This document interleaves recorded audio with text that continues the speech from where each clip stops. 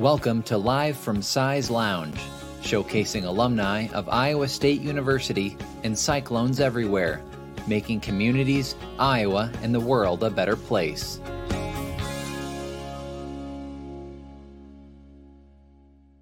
Good afternoon and welcome to Live from Size Lounge. My name is Matt Van Winkle with the ISU Alumni Association. Each week we spotlight a different Iowa State alum, making their community, the state of Iowa, and the world a better place.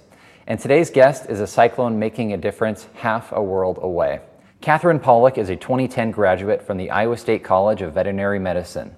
She is currently working in Bangkok, Thailand as the head of stray animal care for the nonprofit 4Paws. In this role, she promotes the welfare of stray cats and dogs through partnerships and collaborative sustainable programs.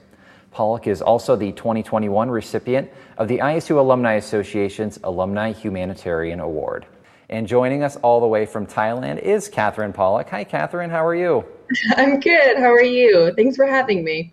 Doing really well. We were talking before this. You were literally are half a world away. You're in Thailand, so it's when we're recording this 9:30 p.m. 9:30 our time. But yeah, thanks again for staying up late to talk with us. Oh, my pleasure. Well, on behalf of the Iowa State University Alumni Association and Cyclones Everywhere, I first want to congratulate you on receiving the Alumni Humanitarian Award. This award recognizes one ISU alum each year for outstanding humanitarian efforts that transcend purely professional accomplishments and bring honor to the university. So congratulations, Catherine. And what does this award, receiving this award, mean to you?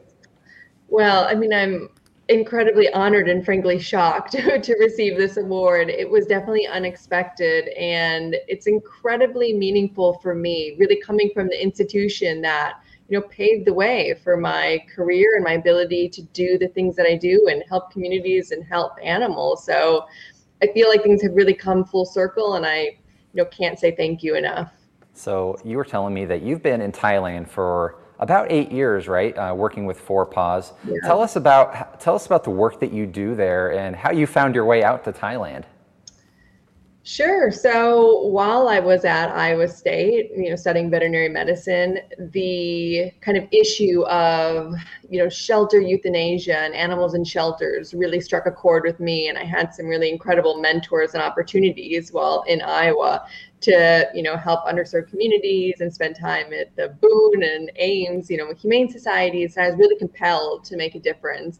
And so I ended up doing a shelter medicine residency at the University of Florida. And there was an opportunity to do some disaster response work to help rescue dogs from catastrophic flooding in Bangkok, Thailand. And so that's actually what initially landed me in Southeast Asia. And I said at that time, I'm going to give it a year and, try my best to make a difference. And like, what can you really do in a year when you don't speak the language, you're unfamiliar with the culture? And so, 1 year turned to 2, 3, 4, 5, et cetera. And I'm still here, but really loving the work that I'm able to do here.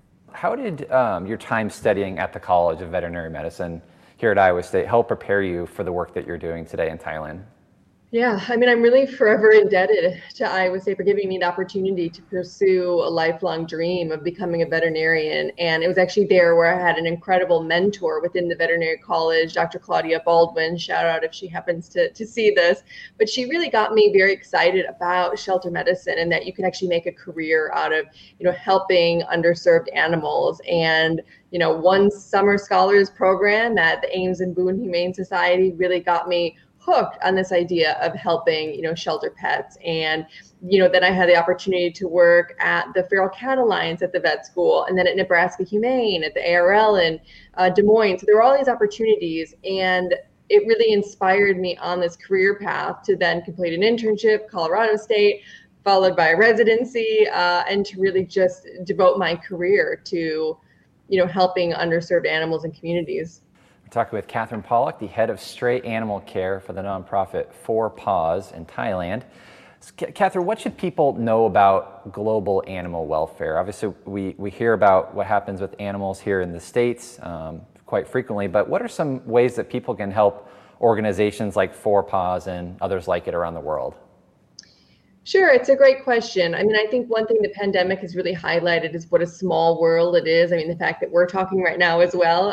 It's a small world, and many of the issues shared by companion animals and pet owners around the world, are not that different. And the love that people have for their pets, it's consistent no matter where you are in the world. And we want to make sure that animals get the same care, love, and resources that they need to thrive. And what I want people to know is just how exciting actually it is, even though there are all these very, difficult challenges right now.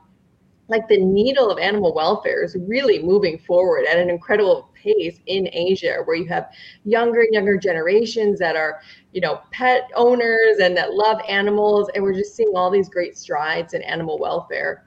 But, of course, one doesn't have to work for an international animal welfare charity to get involved and help animals. There's so many opportunities in your own community, be it adopting a shelter pet, having a more humane diet, sharing, animal welfare issues with families and friends, and being an advocate for animals. So if anyone is interested in learning more about the work that 4paws does, they can go to 4, F-O-U-R, it's like the number, -paws, PAWS.org. And also get involved there, where we have a lot of different activities that supporters can get involved with as well. Very cool. I put that up on the screen there. Does that look right? 4-paws. Oh, that's great. Yeah, you got it. Yeah, it looks great. Excellent. Well, something that I heard a lot about, at least during COVID, when at least here in the States, when we were on kind of a lockdown, was the shelters were actually kind of emptying out. A lot of people were adopting animals, and kind of as COVID, as people started going back to work, a lot of those animals were ending up back in shelters. Is that something that was happening globally, not just here in the United States? Have you seen that issue? Yeah, unfortunately, we haven't quite seen that phenomenon in Southeast Asia. Most of these shelters are quite small, and they struggle with local adoptions. I think one of the real challenges is that a lot of these shelters that are in existence in places like Cambodia and Vietnam have a strong expat support system, where they have expats, foreigners that are foster homes that help promote animals for adoption. And most of those people have had to leave, right, because of visa issues, because their companies pulled them back out of the region. So a lot of the shelters are really overwhelmed. And also when people have to leave, they sometimes can't take their animal back with them. And so our shelters have really been, very, inundated with animals. Unfortunately, I haven't seen that adoption boom that I think we've seen in North America. We are running local adoption campaigns right now, particularly in Cambodia. One of the issues, however, is the ongoing lockdowns have been quite persistent. And so people are scared to go out of their homes to actually see these animals. So we've actually been able to arrange a permit where we can actually bring animals to them. And we kind of have like this mobile, dog adoption vehicle that goes around Siem Reap, Cambodia, so that people can still, see the animals and hopefully adopt. Is that one of the ways you guys have really kind of shifted during COVID, is kind of that mobile unit? I mean, I know with the lockdown, there's not as much you can do face-to-face with people, but what are some of the ways that you've kind of adjusted with these interesting times that we've been dealt?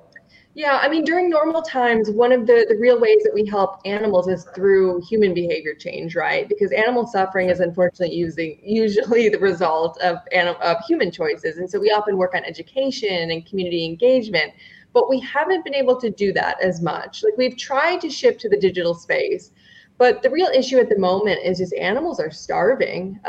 Stray animals that were reliant on tourists to feed them, on hotels, restaurants, factory workers, these places have been shut down. And most countries in Southeast Asia have an indefinite travel ban. So there's really no tourists or foreigners coming in, and it's been like that for well over a year now.